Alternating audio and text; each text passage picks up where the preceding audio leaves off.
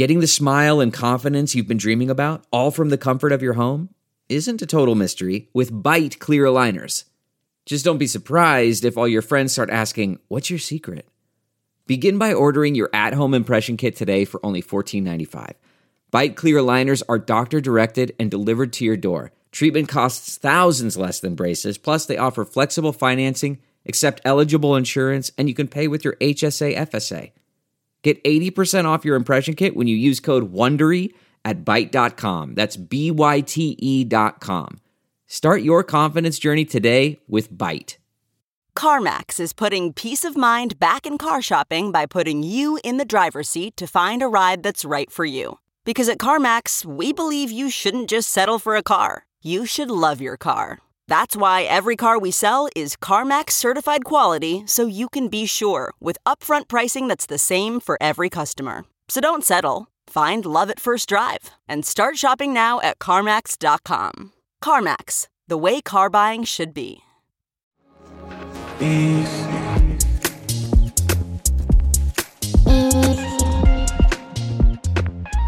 Hello, everyone. Welcome to Gen C, Generation Crypto. These are the people who are raised on a different philosophy on how they look at money, how they look at identity, how they look at privacy, and how they reimagine their relationships with the communities and companies they interact with. On Gen C, we focus on how Web 2 and Web 3 brands are building for this audience. I am Sam Yuan from CoinDesk. Our co-host, as always, is Avery Akinini from Vayner3. Avery, how are you? I am doing great. Excited for another episode of Gen C. We are back from the holiday break and we have such an incredible slate of guests for the first part of this year. I'm so stoked for it and really looking forward to today's show. Absolutely. Before we get to today's guest, let's just sort of do a quick little wrap up of what's happening out in the crypto world as it relates to brands. Avery, I am out here in Las Vegas, my first trip of the year for CES. I'm sad you're not here, but I also understand that Miami was calling. I'm really interested to see how much Web3 is going to be sort of in the conversation at CES. We saw it a lot at Art Basel. We talked about that last month. We certainly see it a lot at places like South by Southwest. This is the first time in a couple of years that I think it may show up at CES. Do you have any clients out here? Anything you're hearing? Anything you're interested about? Yeah, it was a tough decision to sit out CES this year because I think there's going to be a lot of conversations about Web3, particularly metaverse. I've been invited to a couple of different things and heard from a couple of my, friends and different partners and ecosystems. There's going to be a lot in the world of metaverse, a lot in AR, VR, how brands can build interesting new things. CES is, ultimately a technology show. So I think there will be a lot of more sort of hardware related metaverse experiences. That would be my take. I'm sure there'll be some stuff about the crypto ecosystem, some stuff around DeFi, some stuff around NFTs, but my bet would be the majority of the attention on Web3 will really be in that kind of metaverse pillar. I think they've got a couple speakers covering off on different things. I know you all are doing a Web3 studio talk there. And yes, I do have quite a few of our client partners at Vayner who are checking out different things this year. Got a couple of folks on the ground from our team at Vayner as well, checking out the latest and greatest. CES has always been a hardware show, right? And I think that's the thing that's interesting. You come here 5 years ago and all you would see was, aisles upon aisles of headphones and like new ways to power your computer or your phone or like iPhone protective cases or the newest monitors or that kind of stuff. I'm sort of really interested. Are we going to see an entire area dedicated to crypto mining of different coins? Are we going to see, NFT frames, things that kind of power the Web3 industry? That's what I'm going to be looking at. CoinDesk is running a bunch of conversations on the main stage, as well as we have our Web3 studio. So hopefully we'll be showing more of that stuff on CoinDesk.com starting next week. But it's going to be really interesting to see what's going on as sort of CES becomes more Web3 friendly. So the next thing up, I don't know about you. I found at the end of the year, everyone was dropping open editions. And so first, why don't you tell everyone here what an open edition is and then why people are interested in it? It is definitely open edition season. And open edition is an NFT mint that doesn't have a fixed supply. There might be particular hours or days that it's open. A creator or a brand or an organization might do an open edition mint for something very short. Maybe it's something like Xcopy. I think he did just a couple of minutes on Nifty Gateway. That was like 6 months ago. We also have seen brands do open edition mints that go on for weeks. Our partners at Pepsi just did one for New Year's. It was an open edition mint over a course of a couple of weeks. We have seen this really take off in popularity in the last couple of months for a couple of reasons. First, I think open edition provides a much more accessible entry point, whether that's free or much lower cost. Open edition NFTs tend to be less about speculation and less about, scarcity and more about collecting something. We've seen brands like Time do open editions for key moments, whether that's the Micah Johnson Into the Metaverse cover or others that they've done that sort of tap into that idea of collecting a moment, like a digital stamp, I was there, less so around a rare piece of art. So from a creator perspective, I think open editions create a way for a broader group of collectors to participate and to own a piece of that artist's work. And from a brand perspective, I'm absolutely obsessed with open editions because I think the vast majority of brands should be looking at NFTs and their Web3 strategies as a way to connect with consumers and build communities. And unless you're a luxury brand, I think that, doing auctions or scarcity focused drops can really be a challenge. If you're a luxury brand, it's expected. If you're Tiffany's and you're doing 250, you're doing that because you want to, really bring in that level of luxury and scarcity. But if you are, a cracker brand or you are a media brand and you're really looking at a way to create a deeper connection with consumers, the more the merrier from a participation standpoint. So I think we have kind of two schools of thought on open editions. The sort of normal consumers, they don't think anything of it. The NFT dabblers think it's an interesting way to participate. But the NFT purists or big collectors often are not as much fans of open edition because there's far less sort of trading activity often on those collections. But Sam, you span the gauntlet. What's your take on open editions? I think it's super fascinating for two reasons. I think one, for the creators and the artists, it is a really easy and accessible way for someone to get something interesting into their wallet that they might want to look at. And if they can do so at a low fee, no fee, then it starts to get you interested in their work in general. And so therefore, maybe you get an open edition, maybe by having the open edition that gets you on an allow list to mint their next piece at a bit of a higher price. And so therefore, you can sort of be part of their world that way in a really easy way. I will also say, I think we saw a lot of open editions in this last couple of weeks because of OpenSea's change in legacy contracts on royalties. So, for example, I minted one purely to have a contract that was part of the legacy group so that in the future, if I want to do something, I have an existing exempted, like grandfathered in contract that allows me to mint with the royalties built in. So that was one reason I think a lot of creators got in.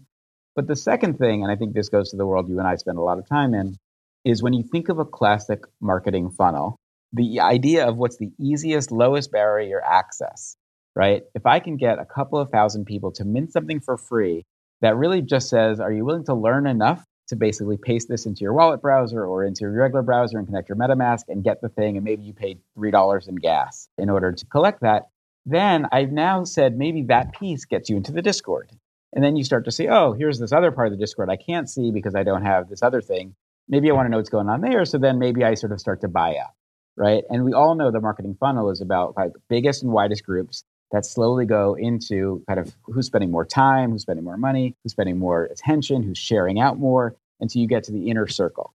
And so from a pure marketing funnel strategy, I think an open edition is the easiest way for a brand that is committed to thinking about that. And I'm really excited about our guest coming up because I think this is where his lane is. But that it's such a great way of like opening the gates to someone to get them in through the door and then let them start to choose how they want to play next. All right. So now that we've talked about open editions, I think there was an interesting thing that happened towards the end of the year. And I just want to get your thoughts on this. We saw a really major NFT collection that was designed on Solana announce that they were moving from Solana to Ethereum. It was a project called DGods. I don't think DGods is, it's a very inside NFT conversation. So it's not as much of a brand play. But the thing that was just interesting was them going from one major chain, a layer one chain, to another major layer one chain. And the thing that it sort of made me feel, and I wanted to, get your thoughts on, is if I was a brand building today, is there any reason really not to be on Ethereum and really Ethereum Polygon? Because it seems like that's where all the energy is right now. How would you advise your clients right now to think about chains? Well, DGods is a very interesting project Frank, who's the leader of the project, has had a number of like major announcements, everything from moving to zero royalties to, being very bullish on Solana to now announcing the move over to an EVM compatible chain. I believe it's Polygon. So the never dull moment with the DeGods crew. My perspective is at this current moment, with the information we have in front of us, EVM compatible chains are the place where it makes sense for most brands to be investing their time and their resources. I won't say all, because there's always edge cases. There's always, unique situations. We recently did a project on Flow because of an existing partnership. And, that was an interesting one for us to explore. There might be times to explore leveraging a chain like Solana, but I'll say over the, maybe almost 100 different NFT programs we've done over the past year and a half, 98 of them have been on EVM compatible chains. So whether that's Ethereum, Mainnet, or Polygon, or some of the other ones that exist, we are very leaned into the sort of Ethereum compatible ecosystem. I will also say, though, that I think in the future, there'll be a lot of bridging. I think what DeGods means is I don't know that they're actually planning to bridge it. I think that they are planning to make a full transition over to Ethereum. But in the future, I think there will be a lot of this sort of cross-chain compatible. I believe that the future of NFTs is going to be cross-chain. It's going to be multi-chain, and it won't only be one. But the kind of interesting learning that I think we can probably get out of this DeGod situation is you don't actually have to be married to one chain forever. You can make a change. At Vayner3, we're very bullish on the EVM compatible ecosystem, but there are always opportunities for us to be exploring new things. Amazing. And with that, let's get to our guest. So I'm very excited about our guest today, Spencer Gordon. Spencer is the Group VP of Connections at Anheuser-Busch. Spencer is someone who I have been sort of talking about this ecosystem, who Avery has been working with in this ecosystem for, going on about a year and a half, and is just so smart in how he is leveraging Web3 across the Anheuser-Busch portfolio. And, when you think of Anheuser-Busch as a company that has such legacy brands that people absolutely love, right? Whether it's Stella Artois, whether it's Bud Light, whether it's Budweiser, and so many others, you got to actually be cautious about how you show up in the space, because you have so many millions of fans and customers who could get really pissed off if you don't do it correctly. And AB has been one that has done it really, really well. So I'm really just excited to hear both his story and what the last year and a half has looked like for Anheuser-Busch in the Web3 space. And we will get to that after the break.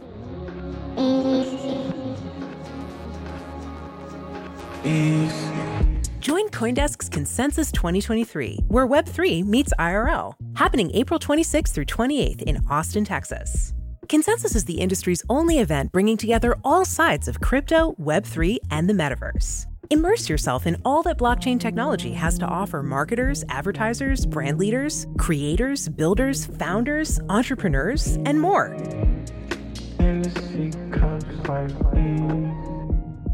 All right, so we are here with our guest, Spencer Gordon. Love Spencer. Spencer is the Group VP of Connections at Anheuser-Busch. Spencer, what is a Group VP of Connections, first of all? Amazing. Connections is basically our media, digital, experiential, entertainment, and Draftline, our in-house creative agency at Anheuser-Busch. So it's everything that kind of relates to our partnerships and our marketing investments. Also, Sam, Avery, thank you for having me today. I'm very excited for the session together. Spencer, no lie, when we were first coming up with guests, you were at the very, very top of the list. So we're so honored that you're taking the time to be here and to hang out. Can you tell us a little bit about yourself, your career, and how you got to be the Group VP of Connections at Anheuser-Busch? I know you've had a long career at AB and done a lot of cool stuff. Yeah, absolutely. So I actually started with Anheuser-Busch in 2012 as an intern, and I've been with the company kind of ever since. So I've hopped around a variety of different roles and functions within the company. I've lived in Chicago, St. Louis, and New York, where I currently reside today. And basically, I kind of worked my way from the bottom up to this role. I spent a lot of time in digital marketing, in media, brand management, internal consulting, and resource allocation. And then ultimately, about 5 years ago, I moved over to lead our digital marketing team. I created Draftline, which is our internal creative agency. Within Draftline, we kind of introduced a lot of new capabilities to the company. So that included, influencer management, programmatic media, data acquisitions and loyalty programs, content creation, production. And basically from there, was able to kind of elevate myself from a senior director to a VP within the team. And about 9 months ago, took over what is called the Connections Group, right? And merged Draftline within that group. A key part of kind of my role over the last few years has been, how do we lead digital innovation? How do we connect with consumers in a more meaningful way? And so a lot of the capabilities that we've introduced over the last few years have directly related to some trends that we've seen in the industry. And most notably, what I'm very excited about and why we're here today is talk about Web3, right? So I think from my perspective, Web3 represents a lot of the future of where I think loyalty and consumer connections are going. And it's something that I think we've been very bullish on from the quote start, right, of brands really diving into the space. Let's pick that apart, Spencer. What was that moment that started you down the Web3 journey? And what was interesting about it to you, more so from how you could apply it to your business case? Although I also want to hear kind of personally what your involvement is. Yeah, maybe I'll start with the personal, Sam. I think it might help a little bit in that front, but I'm a big sports fan. And, I think peak COVID, seeing the NBA Top Shot take off, my friends talking about it, almost like the fantasy collectible nature of it tied into a passion of mine, was how I ultimately got introduced to it. It was kind of like, for me, the Trojan horse of NFTs. I think a lot of people, have the same type of journey. That was kind of what kicked it off, what got it interesting. And then you quickly start reading about the sales and the collectibles and some of the headlines. And I think from that moment on, it sparked some interest for me, for a few others, including some of our most senior leadership at Anheuser-Busch, when you start to see people get involved and kind of the headlines that come through. And I think we were kind of quick to identify then, okay, there's a lot of people who are passionate about it. There's a lot of headlines and things that are generating, talk, conversation, PR. This is actually a business opportunity. Like, forget the PR, forget the individuals. Look what this did for the NBA in this space. Like, it's a brand, right? It's an entertainment vehicle. They are able to capitalize and have this fan engagement and this community building. How do we kind of do the same things? And we started looking into, we have some of the world's most iconic brands, like billion-dollar brands that have been around. Budweiser, for example, since 1876. International brands, things that people really care about. Beer is like meaningful and near and dear to a lot of people's hearts. And I think we thought, this is a great way for us to kind of connect in a new way. And ultimately, when you think of what Web3 and what NFTs can do, it's actually a differentiator for us in our environment here in the US in the beer industry. So if you're not familiar with the beer industry, we work through a 3-tier system where we sell to wholesalers, who sell to retailers, who sell to consumers. Therefore, it's very difficult to have a meaningful two-way dialogue and relationship with that ultimate end consumer. And now we have a way to monetize and to have digital relationship with a lot of different people to have a two-way dialogue. And that was kind of like the unlock for us, is now you're able to attach something to a lot of the different assets, properties, quote, the utility that we can offer and bring to people in a new way because this technology exists. And so for me, then the journey began really the summer of 2021, I would say, where we started looking into, okay, now that we know we can get in this space, there was a ton of logistical hurdles for us to bring this to life. So when you think about, a beer industry company that's been around for a long time with international capabilities, teams, different brands, different countries, regulations, it's kind of like a vice category. It's heavily regulated. We had to be super careful. We had to convince a lot of internal stakeholders to kind of bring this to life across legal, procurement, finance, within legal compliance and treasury. And, there's data components that we had to think through, then brand teams and a lot of different facets.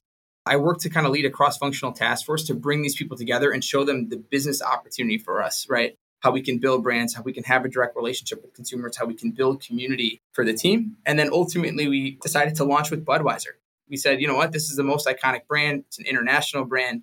The beauty of cryptocurrency is it's international. You can transact in Ether in the US or England or China or a lot of different places. And it's the same thing with, Bitcoin and Polygon. So we started looking into, okay, let's use one of our most iconic brands.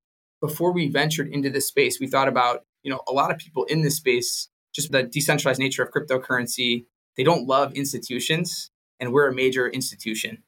So if we're going to join in, how do we make sure that we add value? How are we authentic in the space? How do we enter in a way where people are like, wow, that's awesome that Budweiser did it. Yeah, they know what they're doing. It's an interesting project. We should get involved with that. And I think that was the journey that we really faced on. And Avery and her team were a massive help in this, like being experts in the space, knowing what's going on, teaching us internally what to think about, what to look for, what to do, who to partner with. And then I think from there, it became, let's make relationships. Let's do things the right way. Let's see what's working and not working. And then ultimately test and learn and kind of see what comes to life from there. Amazing. So Spencer, it's been about 13 months since the Budverse NFT program launched. But as you just alluded to, actually the journey started a few months in advance of that with the iconic purchase of beer.eth, the Tom Sachs rocket, changing the Budweiser profile to that. Can you take us through some of the lessons that you've learned as a brand leader and marketer as sort of part of that journey in the last, year and a half? Absolutely. I think the first learning was something I think we actually knew in advance of launching, which you just referenced, which is like, how do we come into the space the right way? And I think from that perspective, every step you just named along that way, beer.eth, right, establishing kind of our Discord channel, partnering with key influencers in the space that said, hey, like Budweiser's there, they know what they're doing, hosting some of them at our experiential events and at our brewery, I think helped us build clout and credibility. That then when we introduced the program, the first one, it was kind of like, listen, if you're a brand, what can you offer to the world that no one else can offer? How do you be yourself? The second thing I think is do it in an authentic way. We're not Ferrari, right? We are a beer. We're something that everyone can hold, everyone can have. We want to have things that are accessible for other people. We've seen a lot of these amazing drops that cost hundreds of thousands of dollars in the end, and we didn't want to be that. That's not what we are. We also thought about what is a way, with an emerging space, how do we map kind of like the metaverse or the NFT landscape or all the partnerships? Because we have a lot of different brands. They stand for a lot of different things. We want our brands to be reflected in the digital world the same way that they were reflected in the physical world, because we see consumers evolving into the space, more and more coming in. We want to evolve with them and we want to be there to receive a lot of people as they come into the space. So I think for me, it took a lot of careful study to decide like what's the area we want to delve into, right? So be authentic to yourself, really pick the right battles in the right areas for it. And I think then the last learning for me, which I think is really, really important, is it's about quality over quantity, right? If you do something really, really well, then you can always reflect and iterate and go from there. But you have to start small. You have to start with the concentrated group, really learn from them, and then ultimately evolve from there. And I think then the last key point for me is then once you have these learnings and it's just know it's a community that you're building forever, right? It's not a one and done. It's not a flash in the pan. How are you actually mapping out the expectations, the roadmap, the benefits so that you can keep giving to the community over and over and fostering that over time? What I love about our brands is they've been around for dozens or even hundreds of years. We want our digital programs to live on for the same amount of time, right? So I think for me that those learnings accumulate, but definitely tread carefully into the space because you're going to be there for a while once you do it. Hearing you talk about it is really interesting because I think you bring up the point that a lot of people who jump into the space don't recognize, which is the minute you've minted that item on chain, unless Ethereum goes away, which does not look like it's happening, it's just always there. Right. So you have thousands of, the bud NFTs out in the world. If you guys decide 6 months from now, oh, we're done with the project, then you frankly have a lot of assets out there that people are going to be like, remember when they didn't deliver. Right. So I think to your point, thinking through it through the lens of longevity, which you guys uniquely are good at doing that work, probably enables you to have a broader view of how to think of that loyalty opportunity and membership. And I guess just, we'd love to sort of dive in a little deeper of how do you convince your stakeholders who may have been fine with we're going to run a 6-month Snapchat campaign, but then we can get out to like convince them, okay, by the way, guys, this is here forever. Like, what was that process like? It started, I think a lot of people were nervous about it because to your point, you can have an issue and then it lingers on forever. And I think it actually helped us really pressure test a lot of our infrastructure, right? The tech, the partners that we worked with, the safety checks that we put in place, the compliance issues that we had to work around to help us make sure that what we were designing was something that was strong and could withstand an issue, right? I think then the second thing is unlike a traditional creative campaign, it became about how do we build off the brand's legacies and off the things that are going to be around for the long term. Like, for example, we started with our Budweiser Heritage Collection, which was actually using images and pictures and visuals from the brand's identity from basically the start. So from that perspective, we're reinventing the past. So in that way, it can kind of translate and carry through the future because we're really proud of the past and the brand that we have today.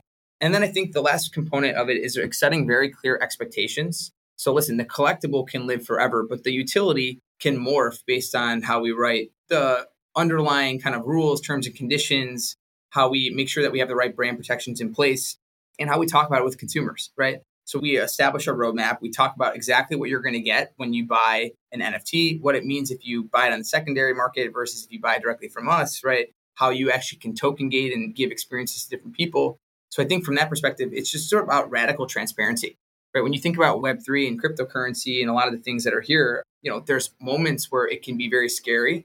And I think there are moments where you can be very direct and deliberate. You can look on chain, you can see kind of in the smart contracts what you're going to get. You can see the terms and conditions that are here. So I think we've been trying to be very deliberate and methodical about the way that we kind of set expectations with consumers. So one of the places where you're setting these expectations is Discord. Both Bud and Bud Light have really thriving Discord communities where there's things like contests, games, like ticket giveaways, a lot of engagement there. How has Discord and sort of like community building in general played into your Web3 strategy, both what you guys have done to date and then what you see as the opportunity in the future? It's a great question. I think we've kind of evolved where Web3 is the infrastructure, the enabler to helping us build community. It's like one of those things where a lot of people move into the space. And for us, the space, as I mentioned kind of a little bit earlier, is a way to have that two-way dialogue. And Discord is an amazing place because you can host an AMA, you can have private chats for people, you can DM consumers, you can have a phone call, you can have group chats. There's a lot of different elements that can kind of go into it that we're really excited about. I think what's unique about this is you actually have proof of someone either buying in or claiming or redeeming something that can then join the community. I think for us, that's something that we're looking to scale and bring more people into. I think one of the limitations we see in Web3 is the barriers to entry are pretty high for a lot of people. You have to go and set up a wallet and buy a cryptocurrency and then know how to mint and claim and then refresh the metadata to make sure it shows up on the right page. And there's a lot of issues that come with it. Discord is not like that. Discord is like signing up for a Slack channel, a Facebook page. It's a little bit more complicated. And I think it's going to get simpler over time as more and more people join, as more and more Web2 folks come into Web3.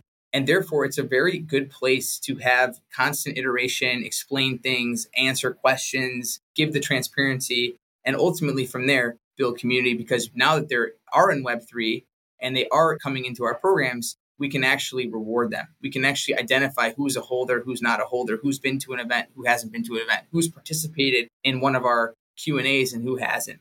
And I think the functionality is what we're really excited about, because all of a sudden you have that unique identifier and a place where you can actually have that two-way dialogue.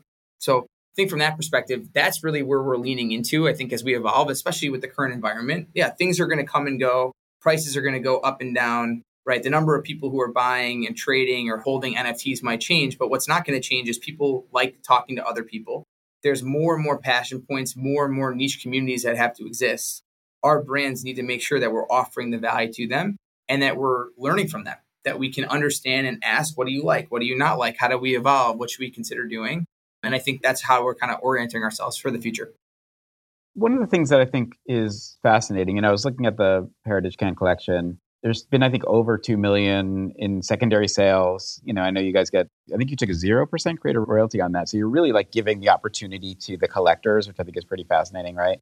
And so you have this rabbit collector base who all do these things. They love sports, they love beer, they love to travel, they do all that stuff. Then you guys, because you're Budweiser and your subsequent brands, you have a million places you pop up digitally and physically.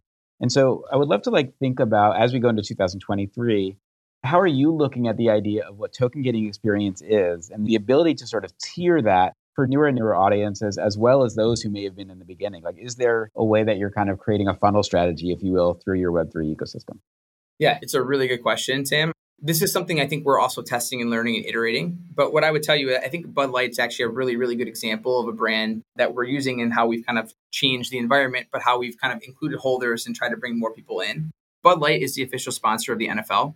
We actually started our Web3 journey last year in Super Bowl by having the first ever NFT in a Super Bowl commercial, which is like a really cool experience and kind of kicking off around NFL.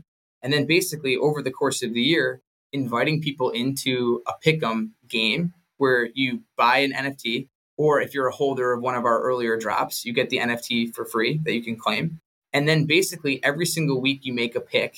And over the course of the season, as you make your pick, you're able to kind of redeem for certain prizing if you are able to advance and go into it. And for me, what's really cool about this is we're leveraging kind of our NFL relationship, the partnerships, the platforms and things that we have with utility and access that you cannot get like as an average consumer, right?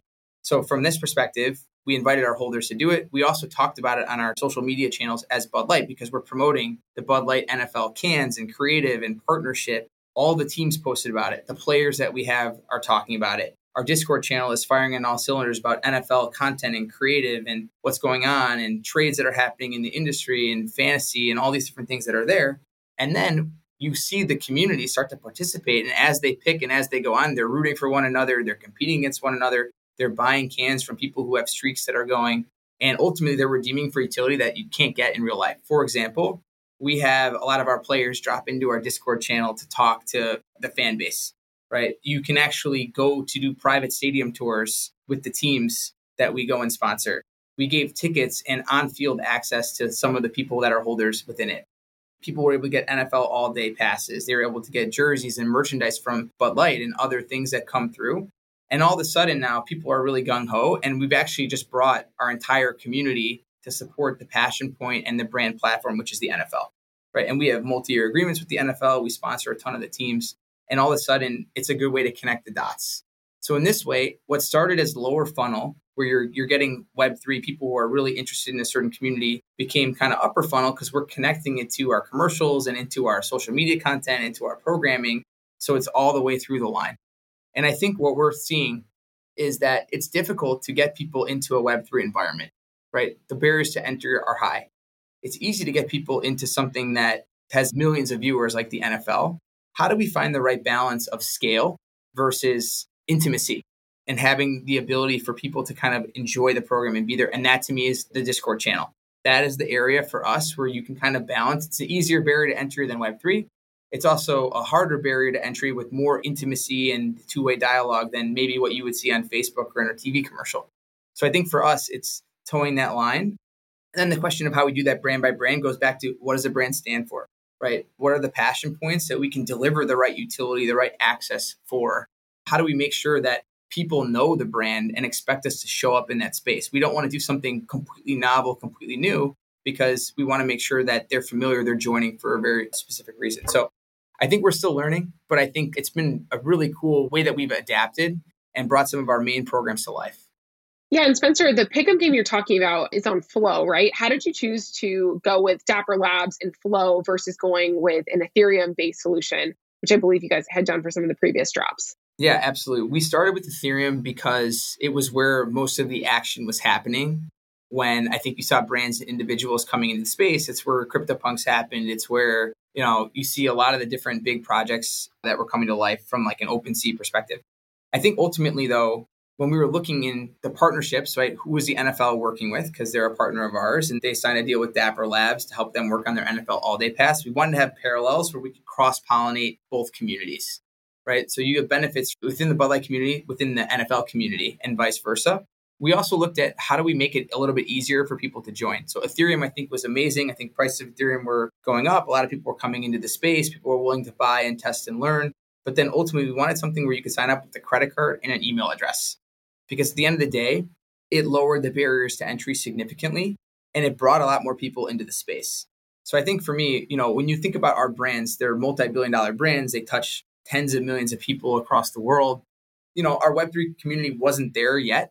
It's something that, we're talking to tens of thousands of people as opposed to tens of millions of people. And we feel like as the space grows, which we are bullish on, we think it will continue to grow over time. We want to be there to welcome more people coming into the space. And we thought that Flow was a better kind of transition for the Web 2.0 consumers to meet the Web3 community. And so I think from that perspective, we really like that. I think it's something we're also testing and learning, different chains, different possibilities based on the partner, based on the brand, based on the maturity. But we love the program. It's something we're definitely going to continue into the future.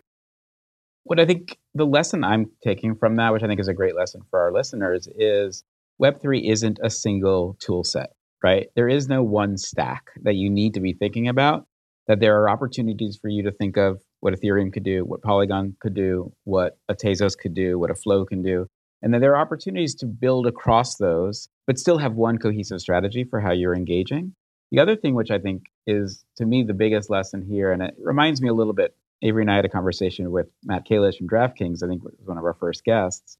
And, when you think of sports, you think of kind of beer and that sports culture, it's really native, but it also isn't one where you have to nudge people too far to get them into why Web3 matters. The fact that you said, I can hold an NFT and maybe that gets me an opportunity to do a, on the field visit is so cool if you're a sports fan, right?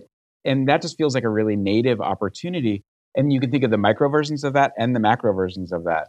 But it's also something that the fans already want versus trying to create new and different behaviors that I think make people feel a little less comfortable. And then like, oh, I have to do all this work. You're like, no, like, why wouldn't I do this? Because I get access to these player chats or whatever it may be. So I think that to me, that's just like a really inspiring way to think about this. It just shows the thoughtfulness that you and like props obviously to like Avery and the Vayner team have helped think through this strategy. So I just want to like say that that's really impressive in thinking about that. And it is the takeaway that I think a lot of people have to think through.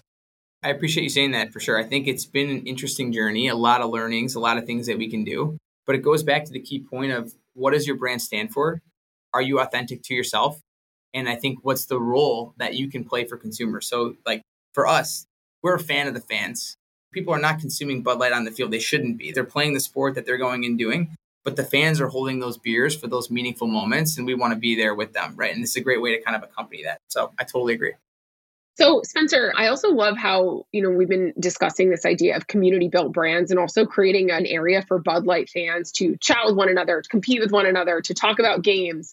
What do you think is going to be the future of sort of community built brands? Do you see this as a lane where many Fortune 500s will be playing, especially in an era where like CAC costs are going up? There's a lot of like sort of pushback against the duopoly. Do you see this as something that other brands are going to dabble into as well?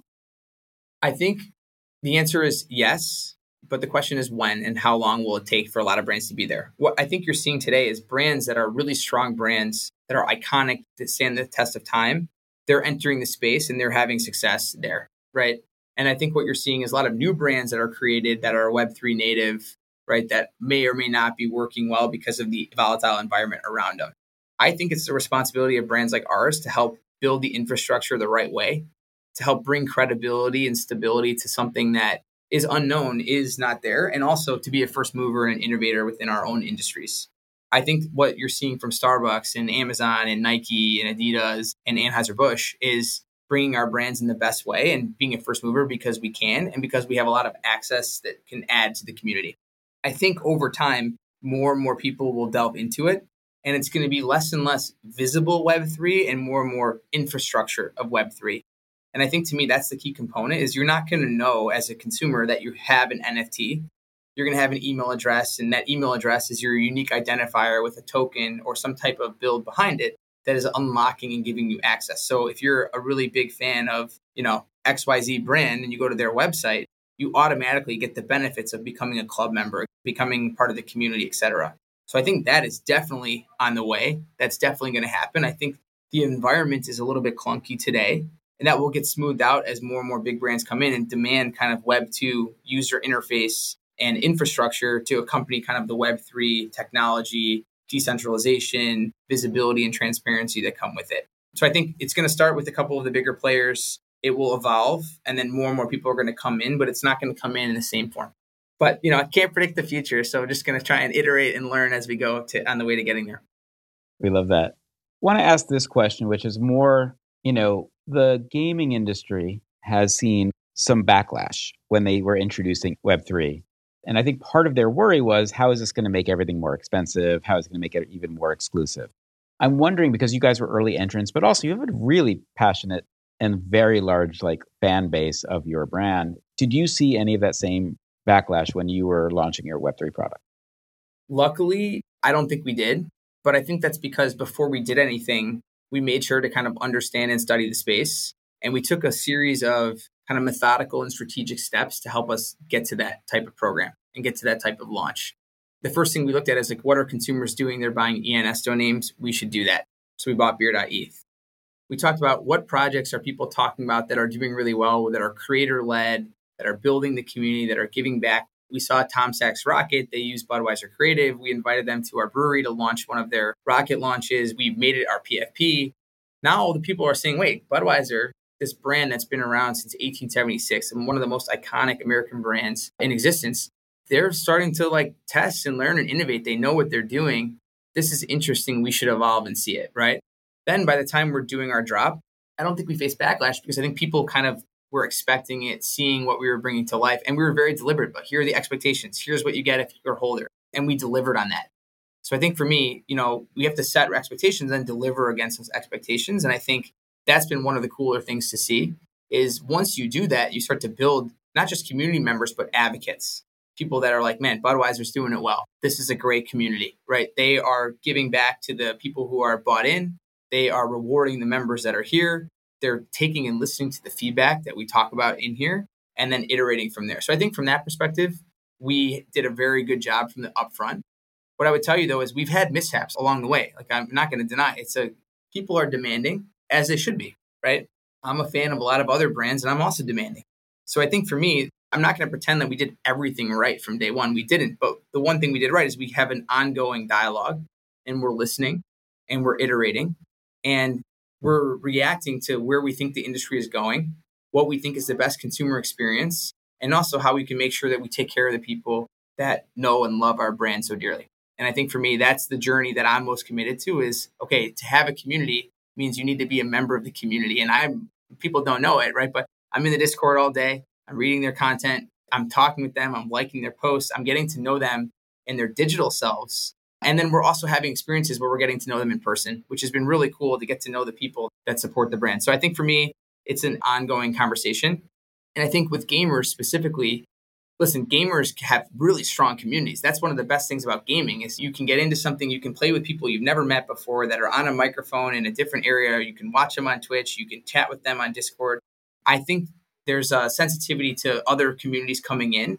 But when you can really be yourself, add value to either community, both gaming or to NFTs or Web3, there's room for both. And I think that's what we kind of have to keep discovering and pushing for.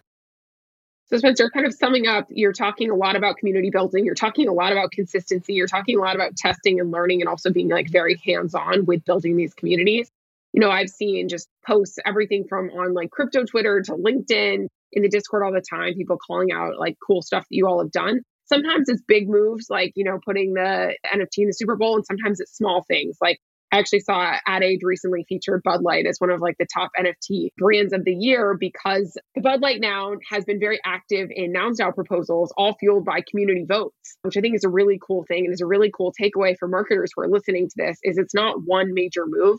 It's a million little moves that are aligned to a core strategy and continuing to be there and navigate this new world. I totally agree. I think it's like everything in life where it's a lot of little decisions that add up to the person or the brand or the platform that it is today.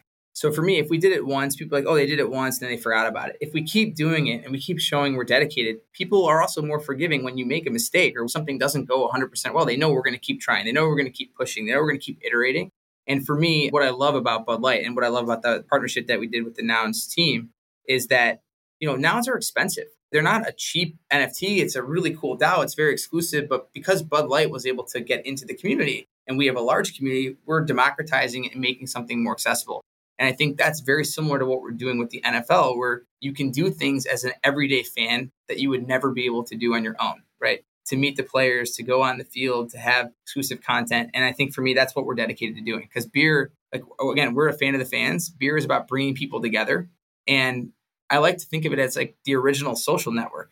So how do we then provide that same kind of access, the same conversation, the same ability, the same emotional moments together? And to me, that's, again, a key pillar I think we can add that's unique to us. Spencer, I know we're going to let you go. You've been really generous with your time. So first of all, thank you so much for that. My final question to you is, what are the NFT communities and projects that you are tracking and that you're involved with, that you spend your time outside of your regular job doing? It's a great question, Sam. I've been tracking a lot, over the last few years. I think it's really interesting how the NBA Top Shot is evolving, where they're starting to give tickets and experiences to the holders, which I think is a great iteration, great way to learn from the fan base. I've always been a really big fan of Atom Bomb Squad. I think it's one of the good examples of a really cool brand that has now encompassed Web3 and has given utility and community and really fun Discord channel and place to be. My original love is the Bud Heritage community, right? Because I've obviously been a key part of it. But I also think Budweiser is a brand that is going to be around forever. Like if there's collector's value things, like that is one that, it's been around since 1876. So those three for me are the ones that I'm really appreciative of. The first one for me to join, the first one that I was a part of when we did a drop and designed the community and the access that came with it. And the first one that I was able to kind of really feel a different community come to life and to build on the utility, right? The shirts, the customizations, the events that they were able to bring together. So those three stick out to me. Amazing. Well, Spencer, thank you so much for spending your time with us, dropping all this knowledge. It was fascinating to hear both your journey as well as what Budweiser's doing. We will all be tracking it. Thank you so much for joining us, Spencer, dropping some gems. Always great to hear your perspective on how Web3 is useful to brands. I love the point around the infrastructure layer and like the real reason sort of bringing communities together and how that links to your core business and beer. Thank you both for hosting me. It's been awesome, and I'm looking forward to listening to some of your other guests in the near future. Keep it up.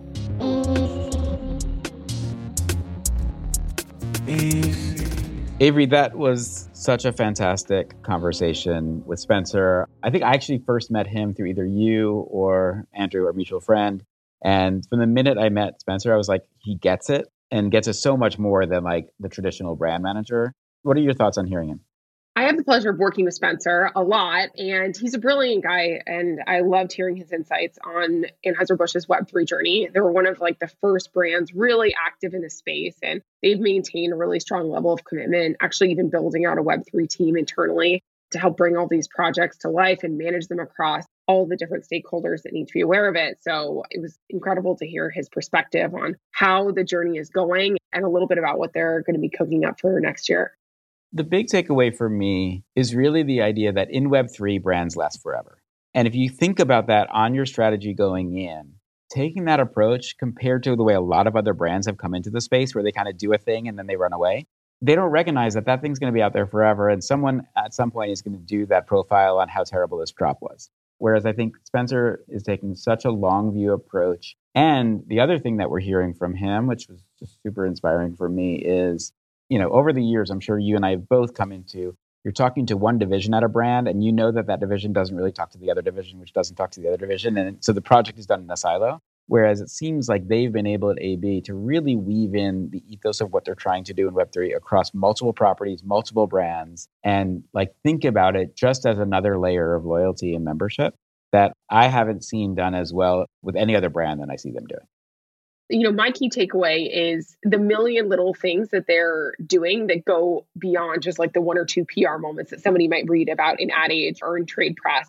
There's so many like these like little moves that are leading up to these sort of big swells. And ultimately the commitment that they have to building a community and what Spencer was sharing around, how this is different for a beer brand than it might be for a, D2C retailer, because they don't traditionally have that direct relationship with consumers, and leveraging Web3 as an infrastructure layer to create deeper consumer connections, I think is so incredibly interesting. And I think it's something that we're going to see a lot of CPG brands, maybe not today, maybe not tomorrow, but in the coming months and years, understand this as well. Like this is a way to better understand your consumers, have deeper connections with them, and, develop something that's far more than just a digital collectible or a piece of art, but really like a meaningful insights engine.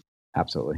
All right. Well, with that, let's wrap the show up. Thank you, Avery, as always, for being such a great partner in this. I am in Vegas here for CES. I'm going to go hit the tables and see what else is happening out actually on the show floor, which I'm pretty excited about, and see if I can stack. These chips are not actual tokens in the crypto ecosystem as far as I know, but we'll see what we can do. But until then, thank you all for listening. We really appreciate it. So we'd love to hear from you, and make sure you share with us how much you're loving Gen C. Yeah, thank you all so much for tuning in. Have a great day or night wherever you are in the world. Thanks for listening.